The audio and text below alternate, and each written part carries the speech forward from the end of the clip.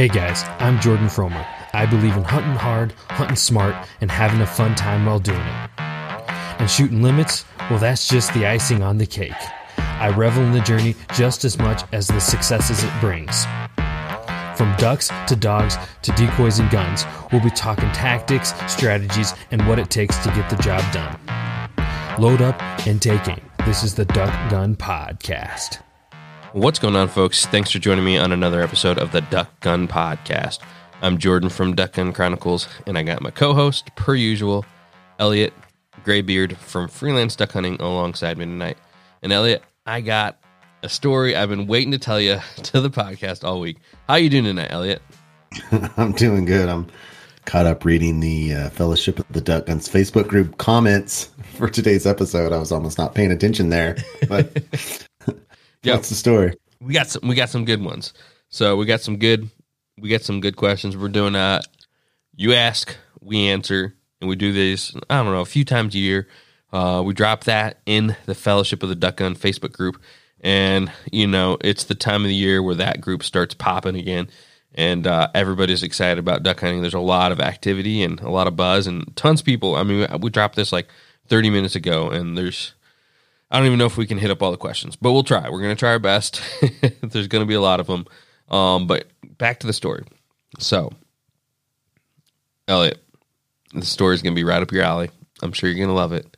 But this weekend was camping weekend with the family. So I took my kid with me. She's 3. She'll be 4 in October. So she's almost 4. Still, you know, a little kid. And little Brookie, and I'm always trying to do things. I don't even know. Like, I'm trying to I don't know what the right word is. I had her sleeping in a hammock. So, oh man. Well, I mean, we do it in the backyard. She loves it, you know. And so the first time camping overnight, and got her in the hammock. She fell right asleep. Super proud of her. I go to sleep about like midnight, and she's still sleeping good. Then about 12:30, she starts crying. I'm like, oh no! Like, and you're in a hammock also, right? Yeah, she has a hammock and you have a hammock. Yeah, we're both like, there's 3 trees, and you know our hammocks are in one of them together, and then they go off to separate trees. So I'm like right next to her. But anyway, she starts crying, so I get up and I hold her, and she lets out like a guttural belch. I'm like, oh, that doesn't sound good. But I get her calmed down, and I lay her back in the hammock. And, like, she was really warm, you know, so I'm like, maybe that sleeping bag's too much. So I gave her my blanket, and because it's a lot lighter, so she used my blanket. So I just got in my hammock now with nothing. But she wasn't, you know, she was really, really warm, so I was trying to make sure she wasn't, you know, overheating or something. But 30 minutes later, same thing. I get her out, guttural belch, and I'm like, that almost sounds like she's throwing up in her mouth, you know?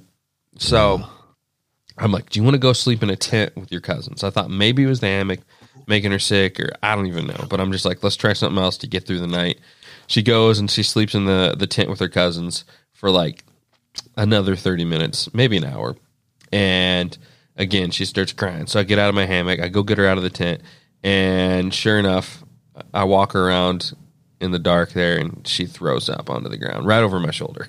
So, oh man. So yeah, it's like, oh, so like, what do? It's like 3 a.m, pitch black. We're in the campsite. Everybody else is sleeping. I'm like, let's just try to make it to morning. I'm like, okay, hopefully this is like, I thought maybe it was like an allergy thing. She's allergic to milk and nuts, which is like, you know, it's super hard to, when you got all these other kids running around eating stuff, and it's super hard to keep track of. Like, if she gets it or gets it on her or eats it, you know, then she could get sick like that. So that's kind of what I was thinking it was. I'm like, all right, well, I got her calm back down. Let's get her into the tent and good to go. So, excuse me there. So, anyways, 30 minutes again goes by, and sure enough, starts crying. I go get her. She throws up again outside. I'm like, all right, we're just going to have to pack up and go. It's 3:30 in the morning, so I pack up everything, put her in the truck.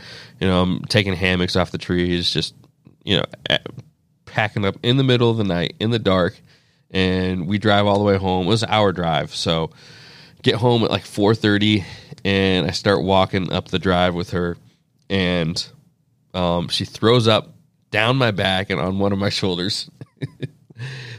switches shoulders because that one's wet now. Switches to the other shoulder and just does it again. So, Oh, poor little thing. Yeah. I'm not talking about you. I'm talking about her. oh yeah. So we got her all cleaned up and in bed, and she slept from like 4:30 to like 6 p.m. the next day. It was crazy. Oh my gosh. Yeah, and so it wasn't allergy. She had, because I got it, then I got it too. So I don't know if we got like the flu or something. I keep joking around saying I got the Delta variant, but but it was like a flu. So we both got. So you've had the flu the last few days? Yeah, I was off work on Monday and Like puking and stuff? I didn't puke. She puked. We both had other type of bowel issues, but but yeah, I slept pretty much that whole time too. I mean, half that time she was like sleeping literally on top of my face. So Oh, poor little Brookie.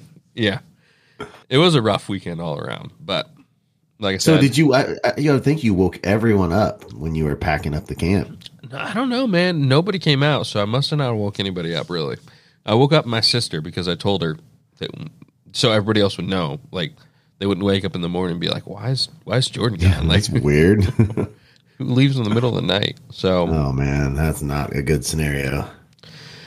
oh yeah, just another fun day. I knew, bodily fluids, that would be up your alley. So, but yeah, I do so, like those jokes. So all that to prefix. If I sound a little nasally, I'm still getting over this. And so is my kid. I've been sending you videos today. It's been a little rough day in the house with all the kids getting over Crying and screaming going on. crying and screaming. Everybody getting over sickness. So part It's of in life. my house too. Different type of sickness, but the sickness is rolled through my house also. What do you guys got? Well, it starts with a sore throat, and the sore throat on like day 3 gets progressively worse. Then the sore throat goes away, and it's like feels kind of like a low grade fever with lots of phlegm and mucus, and that hangs on for like my son Nevin's not even over it yet. So I'm to the point now where today's the first day that I've felt decent. My sore throat's gone. I don't like Monday and Tuesday for me too. I was just on the couch all day those days, but I had those videos coming out. So it was like, there was so much social media stuff going on. I didn't mind it, but I just couldn't get off the couch and do anything. And it just felt like crap. So this is the first day for me since like my sore throat started last Thursday. So this is a long, prolonged deal, but not as intense as what you're experiencing. But my Nevin had it, Elijah had it, my dad had it, my father-in-law had it. And so I don't know what I'm home for the summer, so I'm not like out in public a lot. So I haven't been tested for any type of, I don't even know what the Delta variant. It's the new one. It's the new COVID thing. What are the symptoms of that? I don't even know, man. The symptoms of it are you have to like double mask or something. I'm not sure, but That's the symptoms. I have no idea. I really don't. But Between you and everyone that's listening, honestly, hate me if you want. I don't pay attention to that COVID crap at all. If I'm sick, it's something that's got like almost no chance of me getting critically ill on. I'm not going to run to the doctor because I'm fine. I'm going to recover and I'm fine. So Yeah. I don't really care if it is that or not. It's a cold to me. It's a cold with a sore throat and whatever. I feel I like don't pay attention to that. I feel like the country is just kind of over it, to be honest. Well, half of the country is over it. Half of the country is not over it. You're right. I saw a lady jogging with a mask on yesterday. Yeah. Like, lady, you're by yourself jogging. What are you doing? I wanted to like. Maybe it was like Take that or resistance something. training, like have to build up the lungs or. No, no. Yeah. It's some dumb liberal lady being virtue signaling on her jog. Look, all you Republicans, you should wear a mask. I love people. I'm wearing a mask jogging. Idiot. You're not holding back, man. No. Most of our listeners are conservative. I would not call myself a Republican. I was a card carrying libertarian for quite a while. I'm definitely conservative, but I wouldn't subscribe to being a Republican. Most of my adult life, I've voted libertarian, but I've got issues with. So I don't know, whatever. I'm not going to get into it, but I'm not super political at all. I prefer to live my own life and worry about everyone around me and try to be the kind of man that God wants me to be, which is hard enough without worrying about every dumb little thing that's on the news that you probably can't even trust anyway. So Yeah. Yep. Yeah. It is kind of weird though, kind of going back to you're saying like half the country, and it's so easy, like in our little bubbles or whatever. And I don't know how your community is, but it sounds like you might have more people that think about COVID and all that kind of stuff around you. But like where we're at in the small rural Indiana area, man, like I can't even remember the last time I seen a mask. I just can't. Yeah. Like people, and I'll hear that from people because with like this stuff we do with safes and all that, we'll have people come from bigger cities around, the drive hour 45 or whatever, and they'll just be like, man, it's just like, it's crazy the difference from a big city to come out here and the difference, right? There's just everybody's living their life like nothing's going on. Yeah. Well, I'm rural here. I mean, I'm on the outskirts of Kansas City area. I'm in the outskirts of the Kansas City metropolitan area. So, I mean, as you get into the city, it gets way more liberal. And when it gets more liberal, then there's more masks. But as far as my particular town, and then in Kansas, if you start going west, even in the like middle of the pandemic, we'd go out middle part of the state and not wear masks. So, because there were some of those counties, you look at the mask and you're like, oh, in the whole county, there's like 2 people that have it. You know, I mean, it's like, and guess what? Those people are, what is their percentage chance of them dying? Oh, it's almost 0. Okay, I think we're okay. Yep. A few math lessons might not hurt a lot of people in this country about a statistical analysis of the danger of it. Yeah. I just hope they don't try to shut down duck hunting or something stupid. I can see. We're over that point. They haven't done it yet. They're not going to do it now. I mean, that's what I'm saying. They're trying to make another push, the Delta variant, to do shutdowns and stuff. That'd be, you know what I mean? Who knows? Yeah. But yeah, let's. I've tuned it out, so I don't even know. But I'm the same way. I think most people have. That's why most people don't know about it. But yeah. All right, let's get a quick word from our partners, and we'll jump into these Q&A. So first off, I'd like to give a big thanks to onX. onX is the perfect mapping solution for checking out private land or public land, whatever it is. On private land, you can click on taxpayers' information or the landowner's information. It will give you their tax information, and you can go right there to their address and ask for permission. The one-stop shop for that. And then as far as public land, you can see the boundaries and all that right there. You can download the maps, have that good to go. Even when you don't have service, you'll know exactly where you are, and you can make good decisions staying on public land and getting it done. So check them out, guys. onX. You can use it on iPhone, Apple, Android, or on web, and they all kind of link together.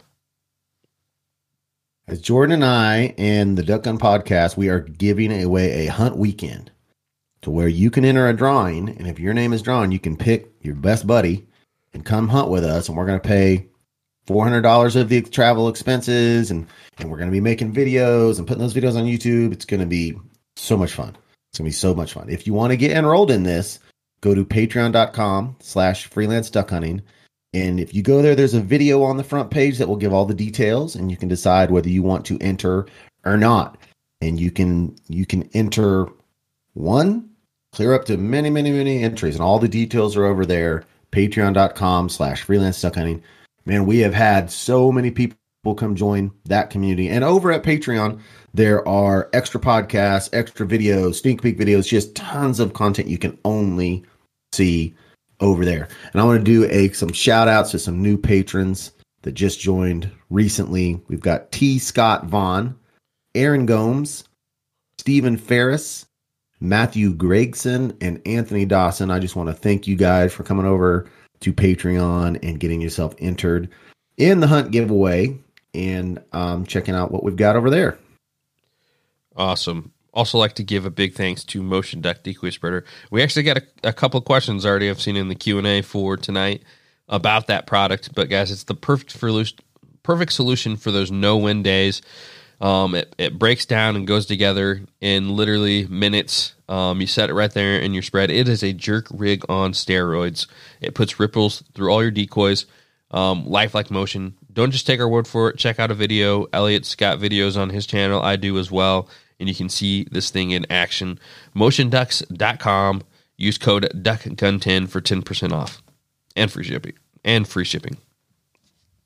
If you are a listener to the Duck Gun podcast and you know that one of our partners has been Banded, Avery, GHG, those three companies are all under the same umbrella, and you watch our videos and you will see us using their gear all the time. And one really cool thing that I notice on the Facebook group is a lot of you guys are listening to how much we love it, because we're seeing more and more Banded gear in your pictures. And once I'll tell you, Jordan, do they have the new catalog out for Banded yet? I don't know if it's been publicly released. I don't know if it's been publicly released. Oh my gosh.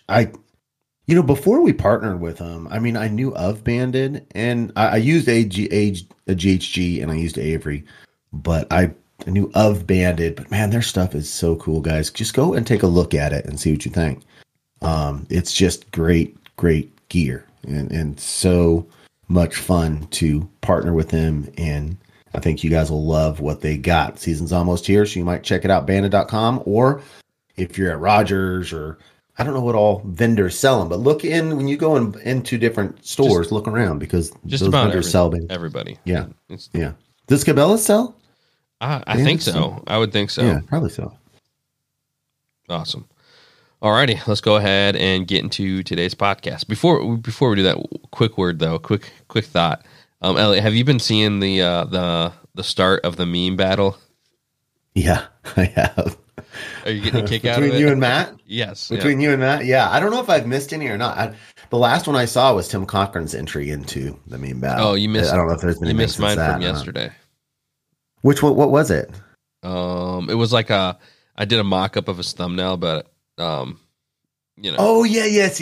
I did see that. That was you actually got me on that. I thought that was real, where it said Flair on it. Where it was like, I thought it was real, Jordan.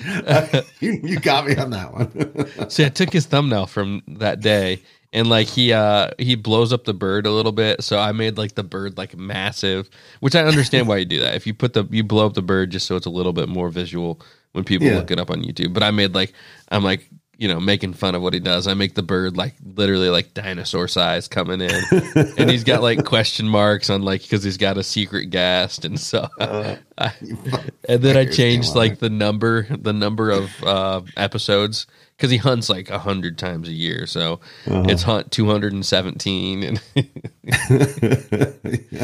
all hell, High Prairie Sportsman, the clickbait king. Yeah, that was a good one. I saw that video on his YouTube page, and it didn't have the Flair name on it. So then I was like, "Oh, Jordan did that." I was like, "Dang, Matt," because I was like, "You really went for the clickbait." Who was the special secret guest on that video of his? Is his buddy Devin? Okay, because he was a regular on the videos at one point. Yeah, he was. Yep. Yeah. That guy can shoot, man. Jordan, that Devin guy. In a lot of Matt's old videos, it's like Devin's got his limit, and Matt's got like one bird. Yeah. Oh yeah. Yeah. You got to keep up on that war, because everyone is fully enjoying it.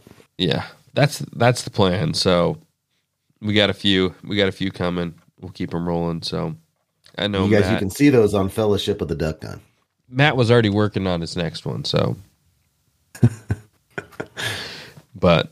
Yeah, we'll keep them rolling all the way through 20K race. Which reminds me, guys, subscribe to Duck Gun Chronicles so I can beat Matt to 20K. I need your help. And if you want to do a meme in the Fellowship that's targeted at Matt, go at it.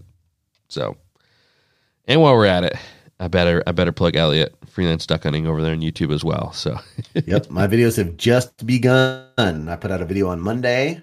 Man, did you see all the comments on my Izzy tribute video? Good God. I have not. Between Facebook and the YouTube channel, it's overwhelming. I was trying to answer as many of them as I could. And at some point, I told my wife, I was like, I've given up trying to respond to people. Because it's just too many. It's too much. That's awesome. So if you commented on that video, guys, it's my yellow lab Izzy died, and I had to put her to sleep, and made a tribute video for her. So if I did not respond to your comment, I just want you guys to know I appreciate your support. And man, those comments made me feel so good how much you guys all loved Izzy, and it just meant the world to me. Awesome. Alrighty, let's go ahead and jump into today's topic. So we got the You Ask, We Answer segment one of your guys' favorites, ours as well, because it's just we get to talk about a bunch of random duck hunting stuff. So Elliot, stuffy nose, I'm struggling a little bit, so I'm sure I might have you read some of these off to help me out. But yeah, okay, here it is. Alrighty. So we'll just take them one at a time. Any new sponsors this season? So we got some in the works, I would say. Nothing set in stone as far as new sponsors. I guess one new sponsor we've kind of added to the slot is the Freelance Hunt Stat and the Patreon combo. We talk about that at the beginning of the podcast now. So that's new from other years.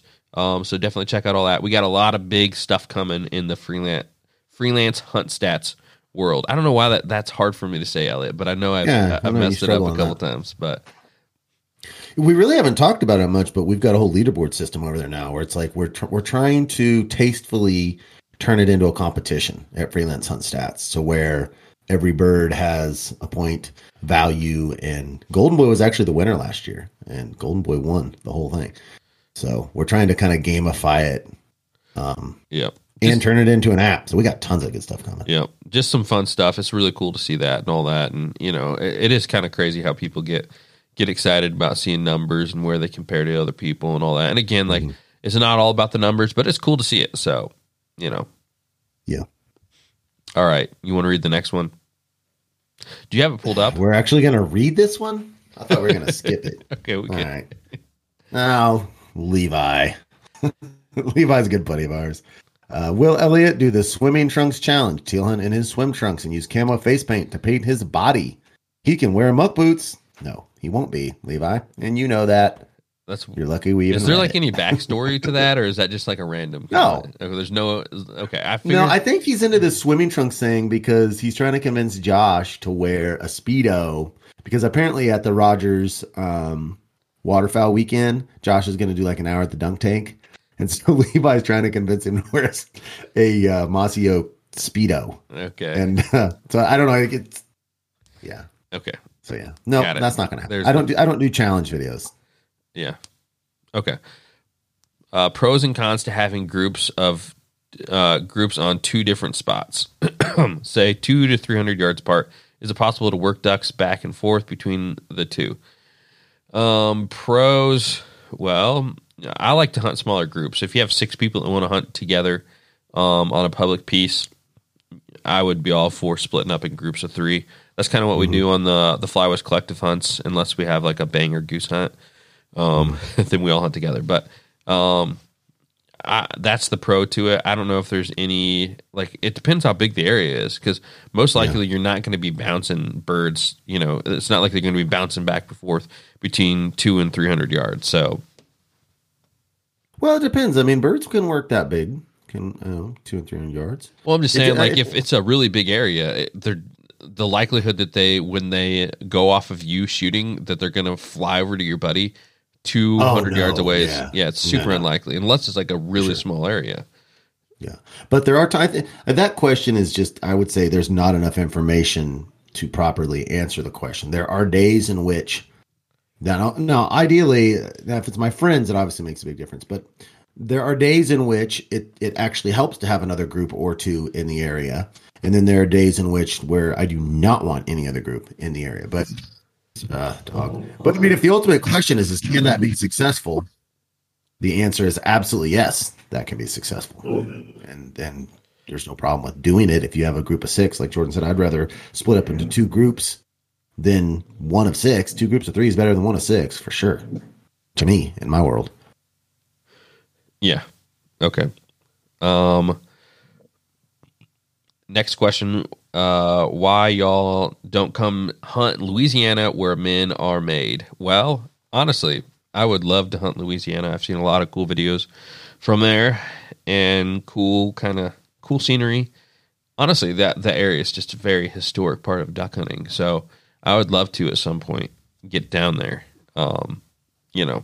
It's way better than Nebraska. Yeah, it just comes down to time and money is all. I mean, I would love to hunt lots of different places, Louisiana being one of them. Time, money, and contacts. I mean, when we go out of state, we go to the next state over. I just don't have enough time off in my schedule to be able to go to Louisiana. And if and when that changes, that I have more time, I would promise you I'll make more trips to places I'd like to go, but just time and money. You ever feel like life is just short? You know what I mean? Yeah, you feel that way a lot more at 48. Let me tell you. I bet. Yeah, I bet the older you get, every year. I'd never used to think about it, and now I start to think about it. And things like duck hunting. It's like, man, how many times can you make a Louisiana trip during a season? I'm like trying to think about my schedule. I'm like, maybe once, if that. It's like how many seasons can you hunt? And especially hunt as hard as I am, and different parts of life or whatever. I'm like. It makes you think about it when it's like, well, maybe I'll have in the next 30 years, I have 15 opportunities where possibly I could go to Louisiana, So, if I never hunt Louisiana ever, I will consider that a failure. I mean, it's certainly a place I want to hunt at some point. Awesome. And I'm not sure what he means by where men are made of. I don't know if it's considered tougher. I guess, yeah. Everybody kind of says it's tougher because the birds have to fly all the way down. And then Elliot trashes them for thinking that. That's kind of how that. Not true. Not true. A little bit. There's a what? There's a grain of truth in there. What? Then tell me where's the truth? I think give me your. That you say that you don't buy it necessarily. That it's that much harder in Louisiana compared to. Somewhere else in the flyway. The finished birds or what? Be specific. Yeah, the finished birds. Well, no, I've kind of come. I've just tried to understand that idea and why that would be, and I do think that I've come full circle on that because after being in Arkansas and seeing the birds down there, and I think what they're working with is perpetually stale birds. Yeah. Because the birds get there and that's the end of their migration. And when birds get in an area, I mean, we get birds here that are every bit as difficult as birds there, but those are what we call our stale birds. And then they leave and we get fresh ones, and fresh birds into an area are easier to shoot. So I just think they're dealing with more fresh birds or more stale birds than we do. And the other thing is higher pressure numbers. You know what I mean? Sure. There's a lot more people in southern Louisiana than there is in Kansas that hunt, and we see that with Titus in his videos and what he has to deal with in the refuge system in California, where it's just so many people, So they kill a ton of ducks, but they just don't get them maybe the way that like you would want it, cupping in and all that. So yeah, they don't finish them as much. The issue that I was trying to work out in my mind was everyone always said that ducks are harder to kill in the South because they've had to fly this whole way. And that doesn't make any sense to me because the birds that I'm hunting have been hunted the same number of days in the season as the birds that they are hunting in Louisiana. So that's what that statement didn't make sense to me for that reason. When a bird gets to Kansas, it's still been hunted every day of the season, right? So I just had to figure out, okay, it wasn't so much that I was saying that their birds aren't they're not more finicky and harder to get at down there. I just that I don't believe that's the reason why. I don't believe it's a distance traveled reason. I believe it's the birds in the area being stale reason, plus like you said, pressure. So okay. You want to read the next one? Are we going back and forth on these or what? Are we taking turns? Or? Sure, yeah, let's do that. Okay. How do you think season will go? This is another one from Levi. How do you think the season will go? Predictions on shooting over 118 birds this season. A pretty specific number. Is that the number of birds I shot last year? I think that's about right. I think so because I didn't shoot I think I had like 107 ducks and about 11. All I know is that knows my numbers. But. That even if you have a good season and you shoot more ducks than you did last season, you won't shoot as many bands as Levi shot last season. Yeah, that would probably be accurate. I would never predict 100 ducks in a season. I would never predict that. I'll predict 75 plus looking at my numbers, and I think I'm actually due for a down season. I've had 4 really, really above average seasons in a row. And I'd like to think it's because we're getting better at what we're doing. But realistically, I'm kind of due for a down season. Last year, we hit a lot of things right. Most people in Kansas last year did not do well. That's what you've been saying like every season. Well, I don't know what to tell you, man. I know I'm hoping that I'm just like turned the corner as far as the system of, once I started filming hunts, we started putting a lot more effort into being successful than we did previously as far as scouting and traveling. Before I started filming, we were more leisurely about it. And now I try harder to have more success than we did then. So there's part of me that hopes we've just turned the corner and we're just way better than we were before. And there's another side of me that says we're due for a bad year. Yeah. You never know. Which I think is probably accurate. I think last season was my bad year because it was a bad year. So yeah, it was rough. Yeah. But who knows? Hopefully this year I'm looking good. I feel optimistic because I got a bunch of different things I want to do. You never know how they're going to know. I just know that I'm going to have fun either way. But I think that if I had to predict, I'm going to have a better season than last year. Mm-hmm. Okay, tips on early teal season. A lot of decoys or very little. Any tips on hunting geese on a smaller river? So I'll let you take you want me to do the teal and you do the geese? Yes, that's exactly what I was going to say. Go for it. Not knowledgeable about that smaller river goose thing. Actually, I was working. I'm going to make a video about this very topic, and just today I made a Word document about this very thing. So let me just pull it up real fast. I'm not going to spend a ton of time on this. So, excuse me, guys. Sorry for my congestion.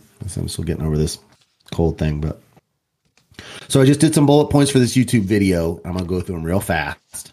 Ammo, I'm going to be using Federal 6s. Their speed of 1550. There's also Federal that's 2 3/4 inch shells that are 1250. I would stay away from those. I don't think that as far as feet per second speed, I think that is where I would never shoot a steel load that's in the 1200s ever. So that's what I'm using for ammo. I'm going to be using improved cylinder choke. I certainly would never go over a modified choke for teal. So improved or modify, I'm going improved. Decoys, I always use teal decoys. We use the GHG fall pack where there's no plumed colors. It's just all brown teal ducks. I do think that makes enough of a difference to use. We typically use about 4 dozen is what I like to go. That's me personally. A lot of people use less. I like 4 dozen. In my mind, when birds see more birds, they think the food source is better there. So we like about 4 dozen. Concealment, don't worry about it that much.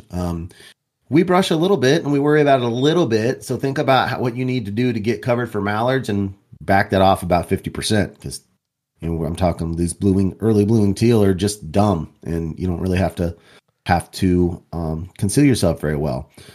Calling, the Polk pattern teal call is the best teal call I have ever had in my hands and I have ever heard. And I can back that opinion up because when I was using the Duck Commander teal call, I never got contacted about how good my teal call sounded and where I bought it. When I switched to Polk pattern calls, constantly people are asking me about this call. Excuse me. So I need to get a website for him out. I don't have it offhand, but it's a Polk. If you just Google search Polk pattern teal call, and your shot selection is extremely important. Don't settle for pass shooting teal. Let them work. Let them land. Shoot them in close. Our shooting percentage for teal is always much, much better than post teal. So get them in the decoys and shoot them close. Those are the quick bullet points, which I'll have a video coming out of that. In fact, I think it's like September 1 or so, right out in that range. Awesome. I will add a little bit on the teal. So Elliot kind of hit up, I would say, like the more seasoned hunter version of it. Like if you're a beginner on teal, I would say you can use like your mallard hens, decoys. You can use like a dozen, and like a spinner. Honestly, teal just love spinners. You could use as many as you have, to an extent, but and you can, teal are pretty easy to hunt if you're in the right place. And if you don't have a teal call, you can pinch down on your duck call. It doesn't sound as well, but all those to kind of say, if you're like the newbie on a budget trying to do it, Elliot's way is like the better way, but like to get like 4 dozen decoys and all that kind of stuff to build up, it takes a little bit of investment and time to get there. So if you're just going to do it and you have no idea, just take your regular duck decoys and a spinner and go out there and sit in the marsh and, and get at it. So, and then a little side note is it's kind of notorious, people in teal season, for shooting birds, that are not teal. So make sure that you kind of study your identification, before you get out there. And the real deal. And, some of the states you can't hunt or you can't shoot till sunrise. And a lot of the, high plains states like Kansas and Nebraska, and I don't even know which ones. I just know those off the top of my head. You can shoot a half hour before shooting light, but Wisconsin, Indiana, Michigan, you have to wait till sunrise. Not a bad idea It's not a bad idea for beginners, especially with the number of wood ducks we have in the area. So all those things to consider. It's not worth trying to, get your limit and shooting some illegal birds or having to deal with the DNR and all that kind of stuff. But geese on a small river. Honestly, geese on a small river, I've been doing that a lot more just in the last season, and I'm super surprised how well geese can get into a small river. There's not much different that you have to hunt them compared to like a big river.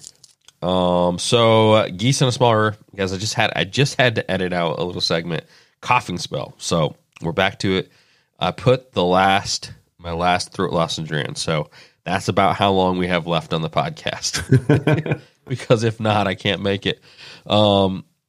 Geese on a small river. I've started hunting them more recently. That style, and I love it, man. It's super cool because they just have to cup in such a different way than what you're normally used to in a field. If they don't have that much runway, it looks almost like a mallard the way they have to cup in, where there's just a lot more of their wings flapping and instead of just coasting in at a lower approach. So super cool. If you get out there in rivers, I run a lot of silhouettes, floaters, hunting gravel bars.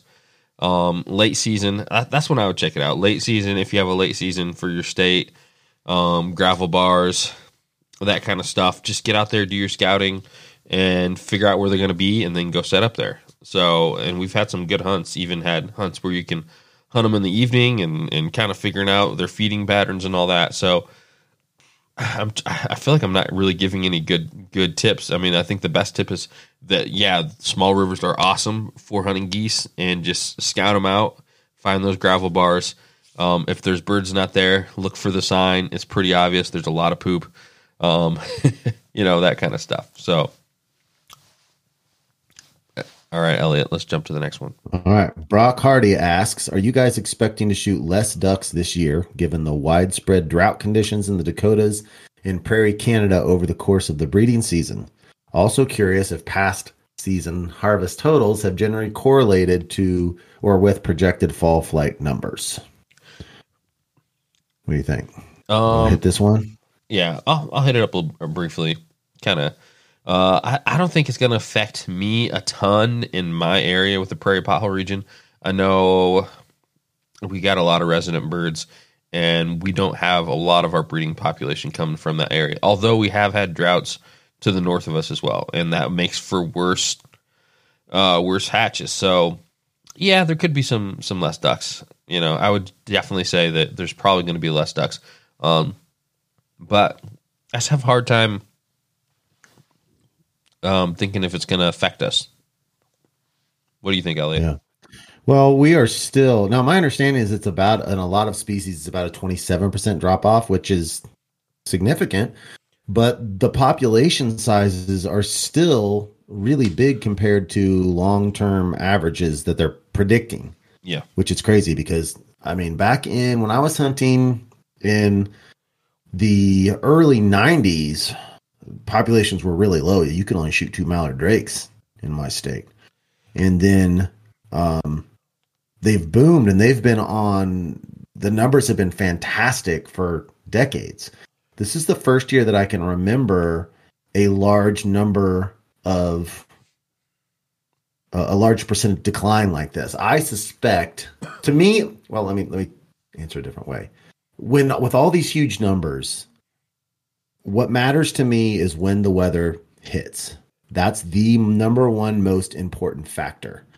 So if the weather hits right, we'll shoot lots of birds. If the weather doesn't, we won't. Yep. I suspect you probably won't really be able to tell. Now, if people have bad weather cycles and it's warm a lot, then maybe they'll blame it on that. But I mean, there's still millions and millions of birds, and I suspect it probably won't make that much of a difference, but we'll see. I mean, if we get weather that should bring ducks, and I'm like, man, there just doesn't seem like there's enough ducks, as many ducks as I would think there would be, then, maybe I would blame it on that. But, we're going to have, hopefully, I haven't contacted him. We're going to try to have John Devney on here, who is a higher up with Delta, and have him talk all about the numbers. And so this one may be a question better asked after we talk to John, if he agrees to come on with us, which he normally does. Yeah, and I'd kind of say on that, like, I would think it's something like a 10%. This is like total bro science, but if you think about the total like population, right, and then 27% decrease of this year's hatch, well, you still got the other birds. So even if it's like a 10% difference in the number of ducks you see and the number of ducks you harvest, and you killed 118 last year, so you'd be shooting 12 less than last year. Like, that doesn't seem like, it's not like you're going to be like crying, you know what I mean? Yeah, that is some serious bro science, but that point makes sense. Yeah, I don't think, we'll still shoot ducks this year. Yeah, I'm just saying, like, if that's the way it affects it, Yeah, sure. But yeah, as far as past seasons and projections, I definitely agree with you on that. I've had years where we've had great hatches, but we've had really dry or like cold front that pushed all the birds early on, and then no weather, for the rest of the season, and that affects it more than the hatch numbers. Alrighty, ask Elliot. Well, first, Dennis said, just talk ducks and I'm happy. So hopefully we're keeping you happy, Dennis. Doing our best here with talking about ducks. And then Joel ask Elliot his thoughts on the new mud motor he got compared to the old one he had for so long. Speed, handling, differences, ec. So I've got a video out on this also in a couple weeks. It goes, we bought a new mud motor and went with this whole process, and I did a whole video, and I'm really happy with how the video turned out. And so some of these questions will be answered on that video. But we went from a Mud Buddy 45 horsepower Black Death, and we got a Go Devil 35 horse. Now the Mud Buddy had a lot more bells and whistles. So it was automatic trim, so you could raise the motor up and down on a hydraulic. I think it was hydraulic system. It had neutral, didn't have reverse, but had neutral. The Go Devil, we went for less moving parts. Neither my dad and I are very handy, especially when it comes to motors and that kind of thing. So our idea is that we would go with less moving parts to hopefully there would be less small maintenance issues. And so, but we did go down from the 45 horse to the 35. And honestly, I think that our prop in the last motor needed some serious work. So the speed we're getting is really, really similar. We've had it out. I've had it out 2-3 times now, I think. And we're getting right at 21 miles an hour with 2 guys, 2 dogs. I think my dad said that the other motor, he did see it at 25 or 26 at one point in time. And we had that for 10 years. But the handling is a little bit more difficult with this Go Devil. It seems to... And I need to actually reach out to some people and see, because as you're running this thing, it pushes.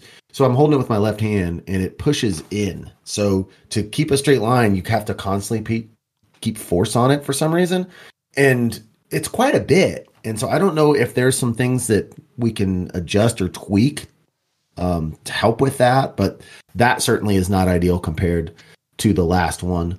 And not having it on the automatic trim. So if you want to raise the prop a foot, you just automatically do it and it's locked in place. And with this Go Devil, you kind of have a couple of settings.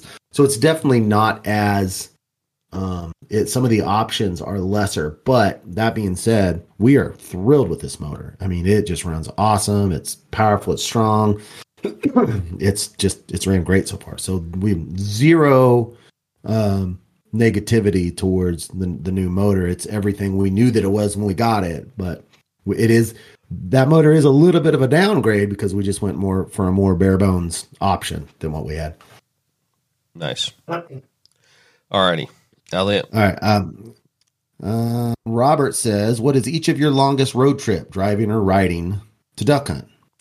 Mine will be the collab this year at like, it's going to be 14 plus hours. So that's not that far. Mine's only like 6 hours. I'm trying to think. Yeah, 6 hours is my farthest. I went up to up the Missouri River on the Nebraska-South Dakota border. So that would be my longest duck hunting trip. I just, with my job, that's about it. That's about as far as I can travel. And I've got to take off 2 days to do it because I want at least, 2 days to hunt. When I go on a trip like that, I want at least 3 days to hunt. So I've got to wrap some days off around it. So I just can't do any farther than that. Yep. I hear you. All right, Elliot, my throat lozenger is dwindling. So let's go into speed mode here. Alrighty. On these. We'll both only, if we read it and the other person doesn't need to add anything, then we'll just skip to the next one. So let's power through some of these.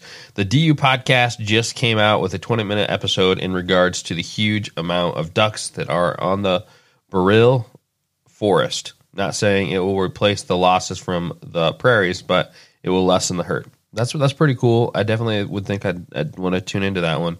I've never listened to their podcast, but that'd be cool to kind of hear about that area. I'm not very familiar with it, so I'll probably do some Googling after this. Alrighty, Elliot, jump to Cody says, any tips for field hunting geese for the first time? How many silhouettes should I get? I've recently acquired a little over 400 acres of ag land with bush and a few ponds. Excited to try to goose shoot. Get as many silhouettes as your budget can afford. The more the better. But I mean, if you're out there and you do it for the first time, I mean, you can shoot them over 4 or 5 dozen.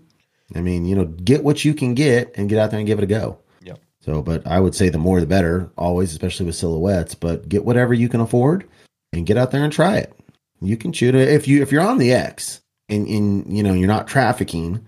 It makes a big difference. So if you're trafficking, you need more than if you're not. Yep. And I run about 5 dozen, and I'll be adding more to my spread this year too for the silhouettes and windsocks. Cody, Dustin asked, I think it's a statement. I finally pulled the trigger on a motion duct spreader this weekend. I went with the XL Ultimate Goose version. Have you ever used that one as compared to the standard set?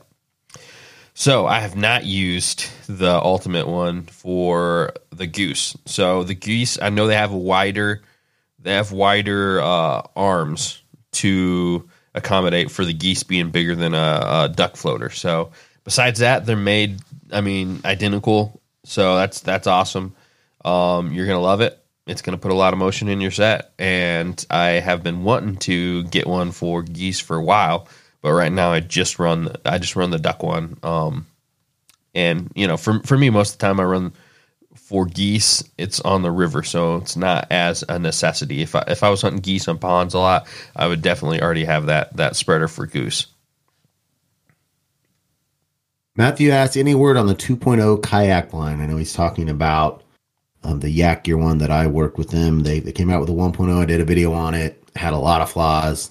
So they asked me to help them redesign and went through the whole redesign phase. I tested it last season and I loved it. I did not like the first one. I really liked the second one. And I actually talked to them last week, and I am not allowed at this point to give out any news. I will tell you that I did like the news that I got, but I actually asked them, can I start talking about publicly, release dates and stuff. And I was told to just hold off and not do that yet. But it's a great product. And with the whichever one Cabela's sell, the Cabela's Northern Flight Blind, which is a good blind, you just can't find it. So I expect this to be a good seller. So it's a good product, and you'll be hearing hopefully some news about it shortly. Awesome. Corey asked, you guys referenced a duck whistle. I couldn't hear the brand name. It is Polk Pattern Calls. That's the duck whistle we both use. It's pretty similar to like a 4-in-1. He does a little tutorial on his Facebook as well, kind of showing all the different ways you can make it. I use like the mallard call, the mallard whistle, and then the teal peep, and that's majority of what I use it for. So definitely solid, way better than getting a plastic piece that, you know, it just looks way better when you have a classy looking whistle like he makes. Yeah, and you could pick up the teal call on the whistle, and he doesn't make a ton of them. He's not like a big duck call maker where he's pumping out thousands of them. So just search his name and duck whistle, or his name and your Polk Pattern Calls teal call, and see what comes up. And maybe we should reach out to him a little bit and see what he's got coming up with that too. I don't know. Is it my turn? Yes, sir. Discuss some goose hunting decoy tips. What is your favorite waterfowl blind to chase? I'm sorry, your favorite waterfowl bird to chase other than mallards and pintails? Well, I think we already hit the goose tips. I love blue-winged teal. I love teal season. I love blue-winged teal. Yeah. I love green-winged teal too, but I would probably be with you if we had blue-winged teal to chase around here. Then I'd be with you. But man, one thing I really do look forward to is like the first 2 to 3 weeks of season. We get to chase wood ducks, and then they're gone. And so, you know, all the rest of the season we can hunt mallards and geese, and you can hunt those at the same time as the wood ducks too. But it's only those first 2 weeks of season, which kind of makes it feel a little special to have those wood duck hunts. And I know some people give it a little bit of a bad rap because wood ducks just don't respond to calls as well as like a mallard does. And that's why I think mallard is king, you know, just the way you can work them, and you can find them in big numbers and big flocks and all over different types of habitat. And wood ducks, it seems like there's specific places you go, and you got to be on the X, and then you got to have your set right and all that. And those hunts can be so much fun. First light, a lot of birds flying in there. And we can only kill 3. I don't know of any state that can kill more than 3 on wood ducks, but I don't know, man. There's something about wood ducks that's one of my favorite things to do, especially those first 2 weeks of season. Alrighty. Why does Elliot hate Southern hunters? See, I'm not the only one. I don't. Well, there was that one video where I make fun of, I don't. Yeah. I absolutely do not. So I'm full disclosure here. There are times in which some hunters from the South, the attitude in which they comment and say things is kind of looking their nose down on states to the north as far as hunting goes. That is how it feels a little bit. But blanket Southern hunters that I do not like, not true at all. Joel Strickland's a Southern hunter, and he's a good buddy of mine. Love that guy. So I don't care for hunters who have an arrogance to them that's distasteful to me. And there are times in which it seems like a few more of those may live in the South. But maybe I'm wrong. I do not hate Southern hunters at all. Absolutely do not. I've got lots of friends that are Southern hunters. Well, some friends that are Southern hunters, but don't hate them at all. That's a good one. I feel like But you also do need to understand, if I'm joking, I'm joking. And people need to be able to take jokes. You know, I mean, you know, Jordan teases and makes fun of me in jokes, you know. So yeah, if I do something on a video, like there was one, I've got a Florida man voice that I do sometimes. And I've done it on a couple videos. If I'm just understand that if it's a joke, just laugh. It's a joke. Let's hear the Florida man voice real quick. Like, you can't say you got a voice. Down here in Florida. You think that's bad? In Florida, the mosquitoes are the size of bats. Now do something with like how ducks don't finish.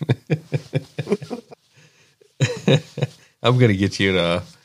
No, it just, you know, but I do not have anything against Southern hunters. Honest to God, I don't. In fact, there was a guy that is that why you didn't add Florida's national bird to the freelance hunt stats. Apparently that was just my own ignorance. I was just ignorant on that. But so there was a group that came up from Louisiana last year, the guys that brought me and I know people from the South. See, okay, so I mispronounced this name and I got crucified for this. This is another reason why I might come off like I don't like Southern hunters. So there's this food down south I've never heard of. And I tried to pronounce it and it starts with a B. Jambalaya? I'm going to say it wrong. Jambalaya? No, it's like Gumbo. I don't even want to say it because I'm going to get so many emails Gumbo. of fire and hatred if I mispronounce this thing. That's what happens with people from the South. Is it so? Is it Bodan? I don't know how to say the name, but it is the most delicious thing in the world. So these guys contacted me, and they came up here. I met them. I showed them some places to hunt. These guys were from Louisiana. They're Southern hunters. I was accommodating and nice to them. But I say I say Bodan or whatever is wrong, and I cannot tell you the kind of vitriol I took for that. I mean, come on. It's the first time I've ever heard of the thing. Allow me to mispronounce it, you know? Yep.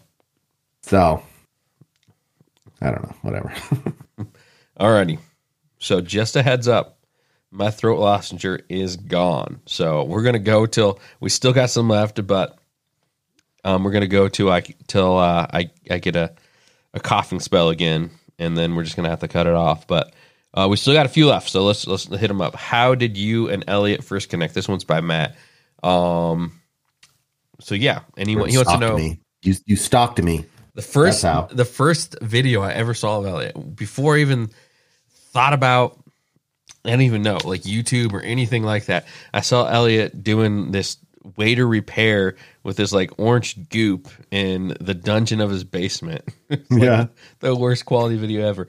And I didn't even realize that till probably a year later that your channel was even like a duck hunting channel, because I wasn't even like trying to look up duck hunting content. I was trying to fix it barely was at that point. It barely was. I was trying to fix my fly fishing waders, and you had this video on there.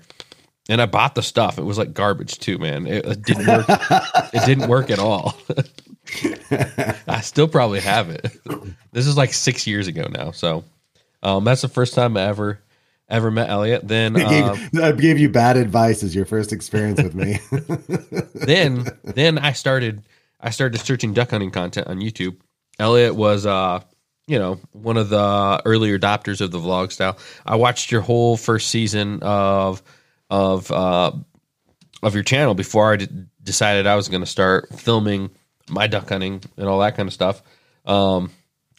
Actually, I watched it before I duck hunted. So that's crazy. Yeah, that is crazy, right? So, but yeah. And then from there, I started filming videos, and you started commenting on them here or there. A couple of them, not very many. And from there, I think I emailed you and I said, "Hey man, yeah, like let's make some content together, or I can make some content for you." I was trying to figure out some way to collab, and pretty much you said that I wasn't worth your time. So I was very kind. You were kind. You had commented enough that I knew who you were.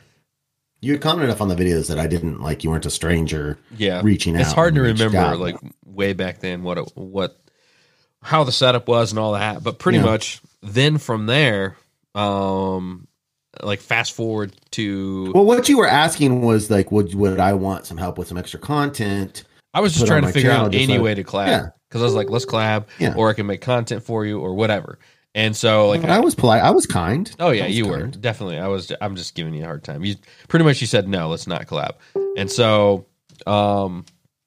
which like looking at it, I mean, you had a big following. I had almost none. So, well, I mean, we get emails like that all the time. Yeah. Like I'm not disparaging at all. So that was kind of how, I reached out to you, and it wasn't really beneficial to you. So I was trying to find a way that it would be, but then I started the podcast.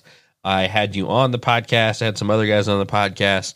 A lot of people, when you came on the podcast, were like, "Hey, Elliot, you should have a podcast." You know what I mean? So there's a lot of people like planting that kind of seed. Then I had actually thought about asking you to come on the podcast, and then I decided to hold off just to kind of see like how it was going to roll. And then you messaged me like, "Hey, what if I just became permanent co-host?" And I'm like, "Deal." And We've been rolling. I think that was like the 8th episode or 9th or 10th. So it was super early on. And now we're at like 194, 95 or something like that. So, yeah, that's the whole story. Did I leave anything out? No, well said. No, it's been great. We've got 3 or 4 different things that we collaborate on: Hunt Stats and Patreon and the collective. And it's like the only thing that's separate for us right now is our YouTube channels, and that's even linked to the Flyways. So yep, it's like and we X amount of videos. You weaseled your way in. I did it. The long con. Yep. I should go reply back to that email. Actually, I don't even think I use that email address anymore, so I couldn't do it. And then Matt also asked, how many cameras have you used? How many different cameras? Man, too many to tell you. I've dunked quite a few in lakes and rivers and all that too. It's just too many to tell you. I think he meant different brands, like the progression of your upgrades. What editing software? Super fast on that. Sure, you go ahead.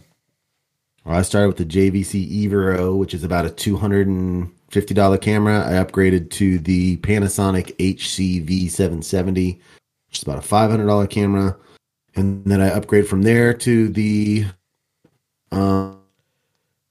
G40, the Canon Vixia G40. And from there, I upgraded just this last season to the Sony NX80. And then I've used some knockoff junk GoPros. Don't ever use those. And then I got the GoPro 4. Then I upgraded GoPro 7. And now this year I'll be using the GoPro 7 and the GoPro 9. And then, of course, the ShotCam as well. Which I'm going to have way more ShotCam footage this next year because I got all my repairs made. ShotCam is a fantastic company, customer service-wise, man. Nice. They are, in my opinion, ShotCam and Mossberg, those are the 2 companies that stick out in my mind. It's like fantastic customer service when I've dealt with them. Nice. And I use Filmora. I use Filmora too. So, alrighty. Jeremy asked, how far in front of cold fronts do birds push? Plan on hunting the first day, middle, or last day of the front, or before the front hits? I'll let you take this one. Yeah, that's a hard one. It's definitely not more than 1 day ahead. You're not going to hit it 2 days ahead. Sometimes they come a day after. Sometimes the best day is the first south day after the cold front. It's so weird. I have had one day where the birds hit right on the wind. I don't know. No, it was about 25, 30 minutes after the wind. So this huge front hit. Man, it was such a fun day. Actually, this video is on Patreon because I filmed this video before I was even freelance duck hunting the year before. It's on Patreon. We had shot. We camped out at this place and we had shot nothing all day. And my dad and my brother-in-law left at 11 o'clock and 12 o'clock. A huge cold front was coming in, and it had been mild temperatures. My brother-in-law got sick. He and my dad left. They had their own car. At 12 o'clock, the wind switched and it went from like 5 miles an hour to like 20 from the north. And within 25, 30 minutes of this cold front hitting, ducks just pulled in. I mean, they rode the front side of this thing and it just came right in. I limited out. In fact, I had my limit. I called my dad on my phone and they were just pulling away. I told them I had limited out. It was the coolest thing ever. I need to go back and watch that video. It's such a cool video. And then, excuse me, Matt Farmer told me this and I never really thought about it until he told me about it. And I've noticed it more. That on a real cold front, sometimes you get the cold front, and I've seen this with teal for sure. You get the cold front and you think they're going to be there. It's an overnight cold front. The next day they're not there, and they should be, and it's the day after. So, who knows? It's hard to gauge. The best answer is that just to hunt all the days, and you'll be good. Yeah. So I would say if you can hunt the day of the cold front, like you get a cold front overnight that morning. And the day after that. In fact, if I had my way, I would hunt the day of the cold front. So right when the cold front hits, or the next morning and the next 3 or 4 days, I would just block out those days because that's when it's going to be good. The 4th day is pushing it a little bit. Ducks will normally, once they arrive at a place, they'll normally stay and rest at least 3 days before they leave. Unless it's over 100, then they just push out to ponds. All right. Matt asks, are you ready to wax my chest after you beat me in the 20K race? And the answer that's not yes. what it says. The answer is I think yes. I think you're going to get whacked, man. I don't know. Let me take that back. Let me take that back because you got a lot going in August. I'm not going to count you out because I'm not going to count you out. Hey, I got some original content, man. It's I know. It's way better than fingerless glove reviews. So He didn't really do a fingerless glove review, did he? that was a low blow. That's an old video. But Did he do a fingerless glove review? Oh man, yes. So to short answer that, All right. me and Thomas always give him crap about that. Just poking fun a little bit. Can we find that and put that on the Fellowship of the Duck Guns? Please, I've never seen it. He will probably make it private if we do that. If it's not already. Well, let's get it up fast before this gets on. Seriously, I'm not joking. Find it. All right. Sam said, would Jordan want to come to South Dakota for a pheasant hunt over a dog and maybe a duck hunt as well if the timing's right? Man, South Dakota is a dream location for me. Honestly, I was trying to do that for the Chasing the Opener series. I got a little bit of crap for not planning ahead well enough. That's honestly, I'm not surprised I didn't plan well enough ahead, to be honest. But I just didn't realize you had to apply before July 15th. I literally called them on the day of that it closed. So that was a little discouraging, but we'll come up with a different plan for that. As far as like the rest of my year, my schedule, man, I'm already tight this year on the schedule, but just send me a message sometime. Maybe we can make it work. I don't know. Like I said, it's a dream location for me to go. A lot of history there. My grandpa used to hunt there over his English pointers, and it'd be pretty cool. So Ryan asks, what are your thoughts on hunting the Kankakee Fish and Wildlife area in Indiana? That's kind of the most well-known Indiana location. It's a draw spot, and there's a lot of people that go there. If you go for the draw, it's like half the people leave if they don't get a good spot. So I think it's a really, really cool spot, but it's really kind of frustrating. A lot of the local people, and that's a good game plan. I understand why they do it. They go in, they try to get a good draw. If they get a good draw, they can get a good hunt. If not, then they just leave, which makes it a worse chance for someone like me who has to drive 2 hours and gonna hunt regardless. I get a bad draw because everybody else, but they leave anyway. So I don't know. I don't know if that's a weird way to think about it. So thoughts on hunting it? It's really cool, but you have to it's what you get. Like if you draw bad, then you're gonna get a bad spot, and usually you're not gonna shoot birds at all. You probably get skunked. So, but if you get a good draw, you can shoot a limit. But it's really I'm not a big fan of draw type hunts because it really feels like you're boxed in. You literally can't shoot unless you're in your blind at that location. So, and I understand why they do that, but I don't know. It's something that I am a fan of doing maybe once or twice a year, but not all the time. All right. I got no thoughts on it. I have no idea what it is. Yeah, that's all right. Hunter asks, why is ranch the best condiment, and what is the best food for ranch? I'll give you a weird story, man. Me and my buddy, Taylor, he probably is listening to this. I don't know if he still listens to the podcast.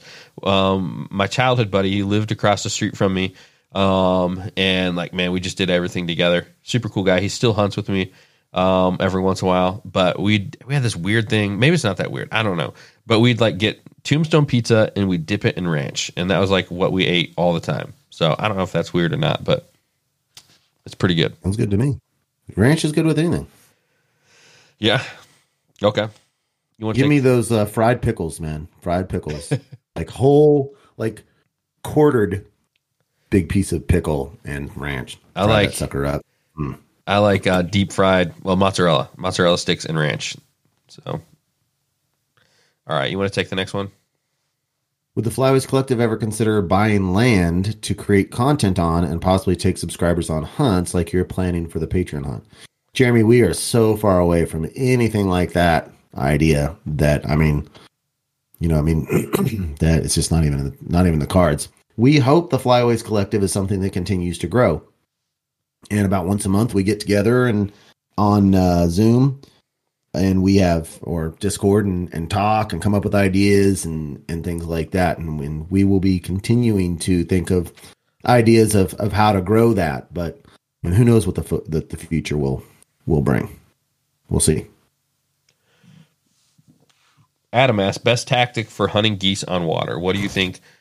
Putting geese floaters on the motion ducks decoy system would be beneficial for overall hunt, being they are large, so they are easier to see and move more water. I definitely think that, putting the geese on the motion duck decoy spreader is a good idea. Like I said, a lot of my goose hunting is on the river, on a pond, or on a lake where you don't have the motion already. Something like that to add it would be great. I wouldn't hunt without it if it was a low wind day on geese, the same way you do it with ducks. Best tactics for hunting geese on water. Elliot, you wanna pitch in on that? Well, yeah, I mean, I've got experience with hunting them on rivers, and our best tactic, we don't do it until it's really, really cold. And typically there's ice on the one we're talking about, ice holes. So we just find where the birds are and get in there and set up on the hole. Yeah. And sometimes with the river, we'll also travel the river with our boat. And when you kick up a bunch of birds, try to set up. It's hard because when birds are on the river, or typically they're not there for a food source. So it can be more challenging. So if there's lots of birds in the area, you just get to a nice sandbar where you know that they like to be and set up a huge spread and traffic it as well. So, yeah, you can have some hunts where it's just fire on water, where you get to the right spot, you find the spot like Elliot's saying, or you've scouted out, it, where they're going to be. Like, one thing I don't worry about with geese is being there at first, like being set up at shooting light.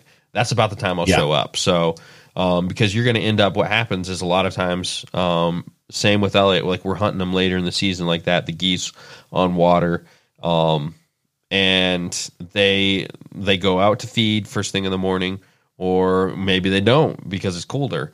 But the thing is, it's all about the timing on that. And if you get out there first light, sometimes you got to sit a long time before they fly. I've had days where they don't fly till noon.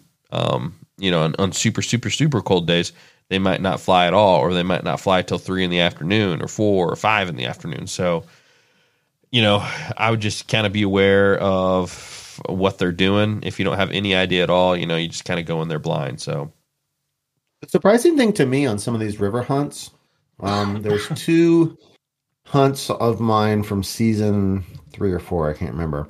In both cases, we're hunting ice holes or lots of ice on the river. In both times, there was lots of birds coming in right at shooting time or shortly thereafter, which was a surprise to me that you would get flocks coming into this group in these areas right at the beginning of the day. I didn't expect that. I expected them to be, going out and then back, but not lots of birds coming in. So I don't know. Get out there and set up a spread and try. If there's birds in the area, just go do it. Awesome. All right, Elliot. Well, we made it through the sick podcast with a lot of coughing and yeah. Sorry, guys. We made it through though. We made it through all the questions.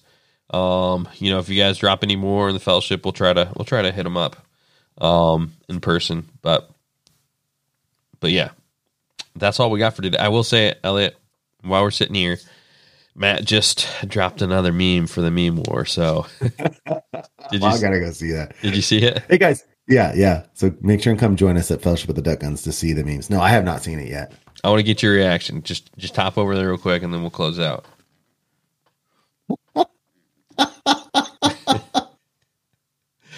Oh man! I don't. Yeah, that's the current winner. That's pretty funny. Yeah, that's really funny.